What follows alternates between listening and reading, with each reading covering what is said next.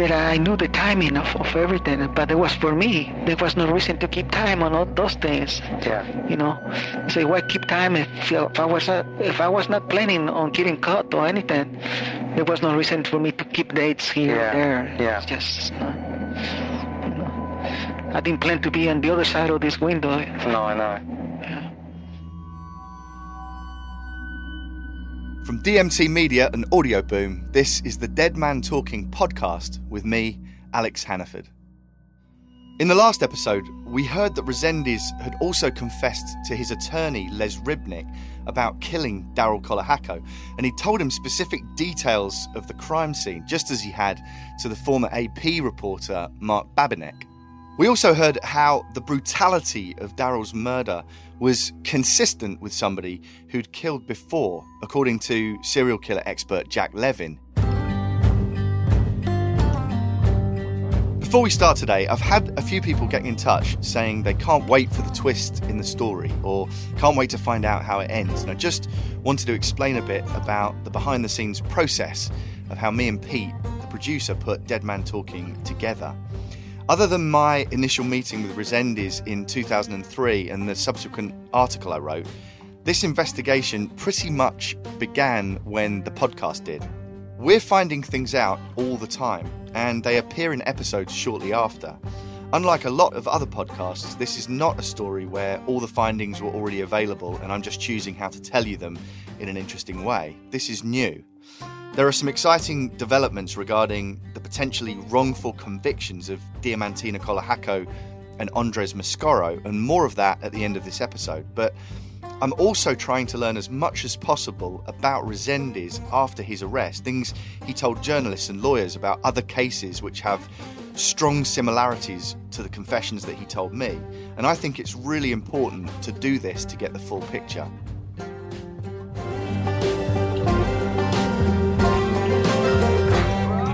Fences, Riley, when their backs are turned. Follow the railroad, Riley, when their backs are turned. Up over the mountains, Riley, when their backs are turned. You find the place you're promised, when their backs are turned. Run, run, run with the railroad, when their backs are turned. One place is in the border between Arizona and California. There were 3 or 4 in the border. 3 or 4 between Arizona and California. Yeah, remember they got the So, today, you remember Resendiz's confession to me about a quadruple murder on the California-Arizona border. He was vague with the details, but I strongly suspect he was referring to the town of Blythe along the Colorado River. Well, I've learned of a very similar incident involving him, this time in Florida. Hello, this is Joe. Hey, Joe, it's Alex. Hey, Alex, how's it going? Good, man. Can you hear me okay? Yeah. If you just start with saying what your name is and what you do, that'd be great. Alrighty. My name's Joe Callahan. I'm a senior writer for the Ocala Star Banner in Florida. And one of my stories that I'll always remember is the Angel Resendiz case, one that I was fascinated with for many, many years. I wanted to talk to Joe about a 1997 story that I'd come across in which he'd written about a case involving 2 runaways. Their names were Wendy Von Huben and Jessie Howell. She decided to run away with him from Woodstock, Illinois. They traveled all the way down to, I believe it was the Tampa area, stayed in a hotel, and then got on a train towards Ocala. Marion County, smack in the middle of Florida, is a land of horse ranches, small towns, and trains. Lots of trains.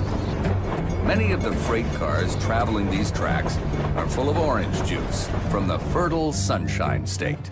And then decided to ride the trains back to down south, and that's when they met Angel Resendiz. They were coming through Marion County, and there in Bellevue, north of Bellevue, there's a mile stretch where there's 2 tracks where one train can get off the tracks and another train can pass going north. They were going south. It was here that Resendiz decided to commit yet another horrific murder. Jessie Howell got off the train, stretch his legs, smoke a cigarette. Resendez is believed to have gotten a coupling that couples the two trains together, very heavy, and struck him in the back of the head there on the railroad tracks. Jesse's body was found. The authorities knew then that von Heuben was missing. Marion County, Florida investigators have a double mystery on their hands. Who bludgeoned 19-year-old Jesse Howell to death, then left his body beside a railway track? And what has become of his 16-year-old girlfriend, Wendy? We need to know, is she okay? That's the critical question. Police comb the surrounding area but find no sign of Wendy or any clues as to the identity of Jesse's killer. Fast forward a couple of years and von Heuben is still missing. Even though we knew that we had the body of Jesse Howell, I think the critical thing at that time was, where was Wendy? Resendez is sitting on death row in Livingston, Texas, and he writes a letter to a Florida Christian organization called Love Press, and in it, he confesses to the murder of Jesse Howell. He also confesses to the murder of von Heuben. After seeing the letter, Major Patty Lumpkin and Detective Jeff Owens from the Marion County Sheriff's Office decided to fly out to Texas to interview Resendez. They decided to go out to interview him to verify his story and if they could verify that it fit. Resendez told them where to find Wendy von Heuben's body. However, much like when he told me about the quadruple murder on the California-Arizona border, he was vague with the place names, but specific with the details. He finally opened up with Patty and told him exactly about how far they went after he killed Jess Howell, where they could find her. To help identify the location, he described the train journey that he took with von Heuben. All he could remember is it traveled for about 15 or 20 minutes, then it started slowing down because they were going into the small town, which has another big rail yard, and that's Wildwood, Florida. He said it started slowing down to a point where we could jump off, and I forced her to jump off in about a mile or so north of Wildwood. They began there. A search team followed Resendez's directions and sure enough found skeletal remains wrapped in a blanket and camouflage jacket about 15 miles to the south of where Howell's body was found. They followed his directions to the T, and it wasn't within but a few hours they found her remains exactly where he said they would be. This is astonishing. So basically, here are two detectives from Florida flying out to Texas to interview Resendez, and he not only confesses to Howell's murder, but he also confesses to von Heuben's, and then he tells them where the body is. Yes, and the reason for that, the Marion County Sheriff's Office detectives agreed to, after calling the state attorney's office, that if he led them to von Heuben's body, they would not prosecute his case because he was already on death row for many others, and he was already facing the death penalty. They made a deal with the devil, so to speak, just to find Wendy's body so that the parents could bury her. It sounds to me like the only people that would have been inconvenienced with another trial would have been the Florida authorities. I mean, you know, he was going to die anyway. Like, there was no incentive for him to confess to this. This is why it's interesting to me. You're absolutely right. There's no incentive. How did you kill them? I tried first to hit him in the head with a 3x3. That looks like a 4x4, but it's just a little bit smaller. What was it, wood or? Wood, and it broke. As soon as they broke, I got a pipe that was laying in a rail, and I finished him off with the pipe. There was such clear parallels with the Blythe confessions here, and I wanted to get Joe's take on what Resendez had told me. He was able to tell me about what he said was a triple or quadruple murder on the border of Arizona and California. Now, he couldn't remember the name of the town. Well, with Resendez, he could never remember towns. Like I told you about the von Heuben, he said it was another town that we were coming into on the train started slowing. Until they found von Heuben's body, I would have probably said, well, he probably would say anything. But he did lead them to von Heuben's body. Joe, I really appreciate you taking the time out to chat to me. I know you're a busy guy, but I think it really is a interesting part of the story. I appreciate you. Talk at you later. Thanks so much. Appreciate it. All right. Bye-bye.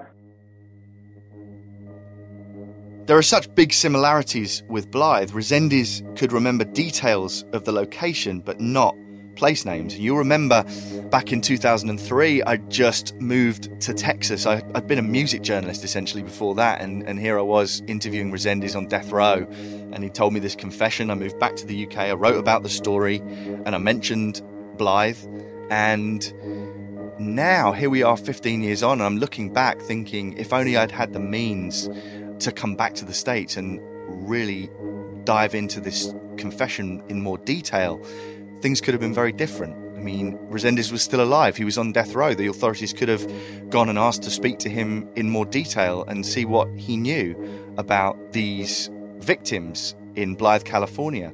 Who knows, maybe they would have had more chance of finding bodies a few years after the murders happened than they would 15 years on.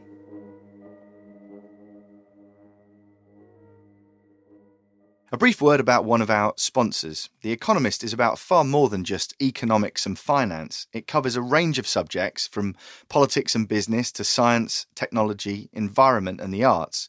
Now, the broad range of topics means there's something in The Economist for everyone. I subscribe. It's great to keep up with what's going on back in my homeland. At the moment, it's all about Brexit, and I can get up to speed on daily developments, but also it has really interesting pieces relevant to stories I'm working on as a journalist or which matter to me here in the US. They often ask deeper questions, like a recent piece I read that looked at the risks of Donald Trump boosting America's alliance with Saudi Arabia after the murder of journalist Jamal Khashoggi.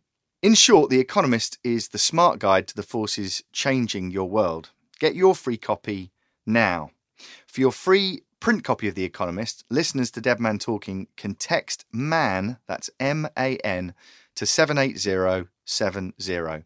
That's text MAN to 78070 to get your free print copy of The Economist.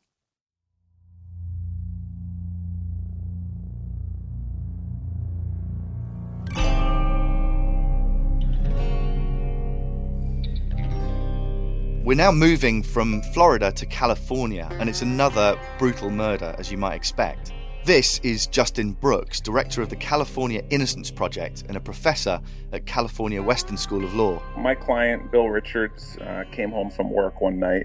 He worked at a factory as an engineer, and when he gets home, it's out in the middle of the desert in California, San Bernardino, so it was pitch black, couldn't see anything, and he didn't understand why the generator wasn't on. So he walks in his front yard and actually trips over his wife's dead body.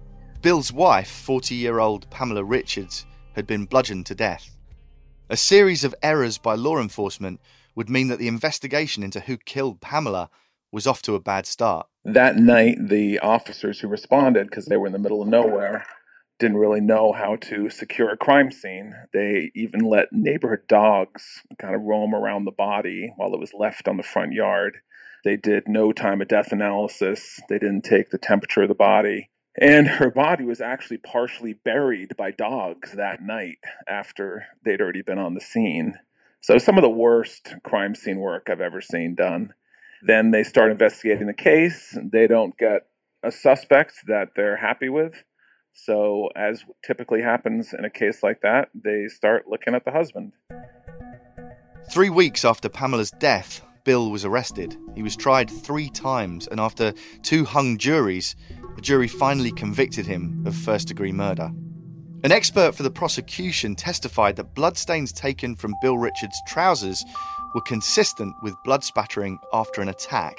Plus, a forensics expert testified that a bite mark on Pamela Richards' hand matched her husband's dental abnormalities. This is when Justin and the Innocence Project got involved to look into Bill's case. The case had all been done with very limited DNA testing, which came back with nothing useful. And when we did all these tests, we came back with, first of all, that the hair under her fingernails was neither her hair nor Bill's. So, that's surprising that she'd have someone else's hair, and most likely would be the attacker. We found male DNA on the murder weapon that was not Bill's. Justin and his team found there were big problems with the bite mark evidence that was so vital to the prosecution's case. The photo of the mark was taken at a bad angle, so you couldn't really match it up. So I ended up meeting with the expert who testified about the bite mark and showed him all our new evidence showing that the angle was incorrect, and we corrected the angle, and he ultimately agreed that he testified inaccurately and that it was not a match to Bill. So we had all this kind of collective evidence, and as I got into the case and looked at how she was killed, it was a classic case of overkill where someone is just beaten repeatedly, and she was beaten until her brains were exposed. This is probably starting to sound familiar to you. When I went out to the crime scene and talked to the neighbors, there were train tracks that ran behind their property, and some of the neighbors said that vagrants did occasionally jump off the trains there because the train slowed down. It was like a curve in the tracks at that location. So I decided to visit with Angel Resendez. The modus operandi fitted. At the time of the murder, Resendez was at large, and it bore all the hallmarks of the railroad killer. Justin went to Livingston to talk to Resendez, to the same prison I'd been to. I spent 3 years working in a prison in D.C. I've been a criminal defense attorney for 30 years. I've never come across as pure a sociopath as Angel Resendez. I said, look, you're in prison here, and you know how bad it is being in prison. Now imagine being in prison for something you didn't do. And, imagine the situation my client's in where his wife gets murdered, and then he ends up in prison for her murder if he's innocent. And I said, I've got these photos from the crime scene. I'd love if you could look at them. And he just said, oh, yeah, sure, show me the photos. So I put them out, and he said, yeah, this looks like something I would have done. And I said, what? Why would you have done this? And he said, well, look at her shirt. And the victim was wearing a shirt that says Shady Lady. And then she had no pants and no underwear on. And she's, lying there beaten to death. And he said, well, that's disrespectful. And I was like, what? Was there anything that he knew or that he said that you hadn't told him that made you think this is definitely him? I've been investigated hundreds of murder cases, and there's nothing that made me definitely sure it was him. But there was a bunch of indicators. It started with the fact the way the killing was done. It was exactly the way he would have done it. The second thing was it was exactly the location where he would have done it, and it was a woman who was home alone, which was along with his earmarks of what he does. But he had a lot of knowledge about the San Bernardino area. He knew the train tracks. He knew the different stops along the train track. And so he looked good for it. Now, we don't know because we could never match up the DNA with him. And the bite mark was, very difficult. And also, we're still not even sure if it was a bite mark or if it was a human bite mark. Because of this, when Justin worked on Bill's appeal, Resendez's name wasn't mentioned. But they were successful, and incredibly, after 23 years in prison, Bill was released. Southern California man was recently released from prison after spending 23 years behind bars. He walked out of a Rancho Cucamonga prison 23 years after he was convicted. His name is Bill Richards, and he maintained for 2 decades that he did not kill his wife. So if Richards didn't murder his wife, then who did? The California Innocence Project believes there's a possibility it was Angel Resendez, a serial killer dubbed the Railroad Killer. It's hard to articulate just how incredible this was for Bill, but his wife's murder has yet to be solved. Justin explained just how difficult it is to get convictions overturned. It's not impossible, but it's extremely tricky. Everyone's interested in moving on in these cases, and getting them reopened, even when you have compelling evidence, is just extraordinarily difficult. I'm not law enforcement, but I've solved several murder cases and had to, literally rub the police and prosecutors' nose in the evidence of this other person who's committed murders. And some of them are still out there on the streets that were not pursued, even after cases where we've exonerated people and walked them out. And the judge has said this person didn't do it. And we've presented the evidence of the person who did do it, and they're not pursued.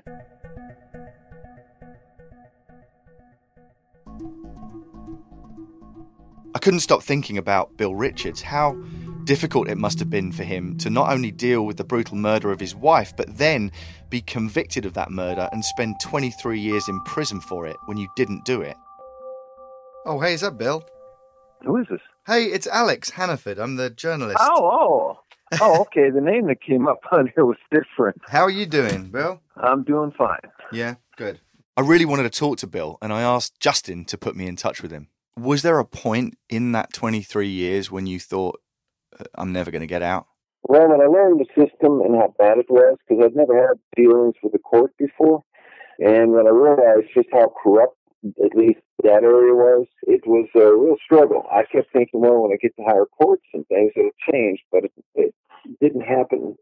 I don't know that I ever believed I was getting out, but I never stopped fighting. You got sick in prison as well, I understand. Yes, I came down with prostate cancer, and I had to fight for probably as long as 2 years to get just a simple PSA test. And when I did get the test, basically one of the doctors told me repeatedly it was fine. But it wasn't fine. Bill told me that he's since found out the signs of cancer were there, and he should have had a biopsy at that point to confirm this and start getting treatment. His lawyers had to fight the prison authorities for this to happen, something that took a couple of years. Basically what they're finding now is that the cancer was already advanced, which means it's in the body. It's not in the local area anymore, so there was no treating it anymore. So at this point, the best doctors I talk to say, well, we can maybe do this and that, little things to kind of extend life, keep it down for a while, but there is no cure. Do you believe that had you not been incarcerated, Bill, you would have been able to get this looked at sooner and you wouldn't be in the position you're in now? Definitely. So it would have been found and it would have been treated. I had the symptoms and it had to be in the range of 2 years to get the first test, which I never knew the results. Take me through the day you left the prison after 23 years, Bill. Oh, Lord. Well, that was kind of a strange feeling, because even though you walk out the door in your heart, you just don't feel free. To this day, I still don't feel free. I don't know, I talked to other exonerees, and it's pretty much the same thing. They just don't ever feel free. Why? Why is that? It's hard to say. It just damages you somewhere inside to know that they did this to you willingly, that they know you're innocent, and they had to know I was innocent when they fabricated evidence, because they didn't have any. When the DNA didn't match me, they still kept fighting. I mean, the whole thing was put together. And I think it just damages your faith in humanity. Do you still believe that Resendez could have been responsible? Well, it's possible, yes. I have to believe whoever killed my wife had killed before, probably multiple times, because I just can't believe anybody could be that violent and vicious the first time they killed somebody. With his execution, went any chance that we could ask him more questions? How do you feel about that? Well, I feel cheated because I need to know who did this, and the odds are pretty good I will die not knowing who did this. It's just so tragic hearing Bill's story. It kind of leaves a lump in your throat, and I'm sure you don't need me to draw a line between Bill's story and the story of Diamantina Colajaco and Andres Mascaro, who are sitting in prison at the moment and have been there for 20 years. Thank you very much for talking to me. Sorry to have to dredge up such a tragic and sad story, but I really do appreciate you taking the time to chat to me. Well, anything I can do to help. I appreciate it, Bill, and you take care of yourself. All right, you too. Bye.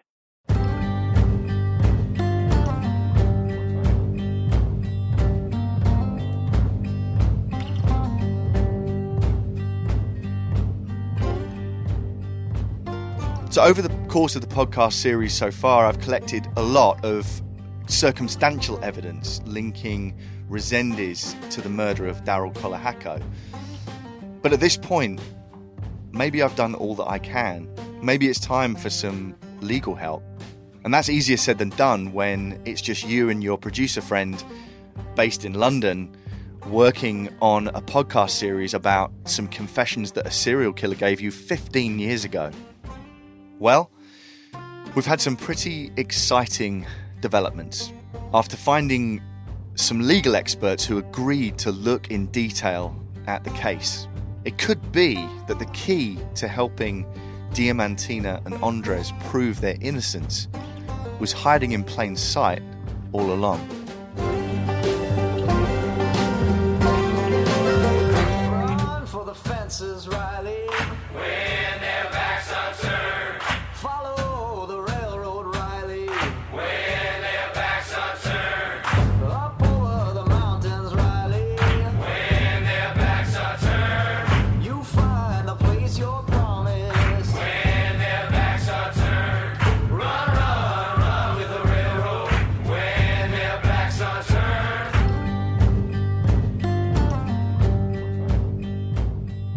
Dead Man Talking is a production of DMT Media and Audio Boom. The show is presented by me, Alex Hannaford, and the producer and sound engineer is Peter Sale.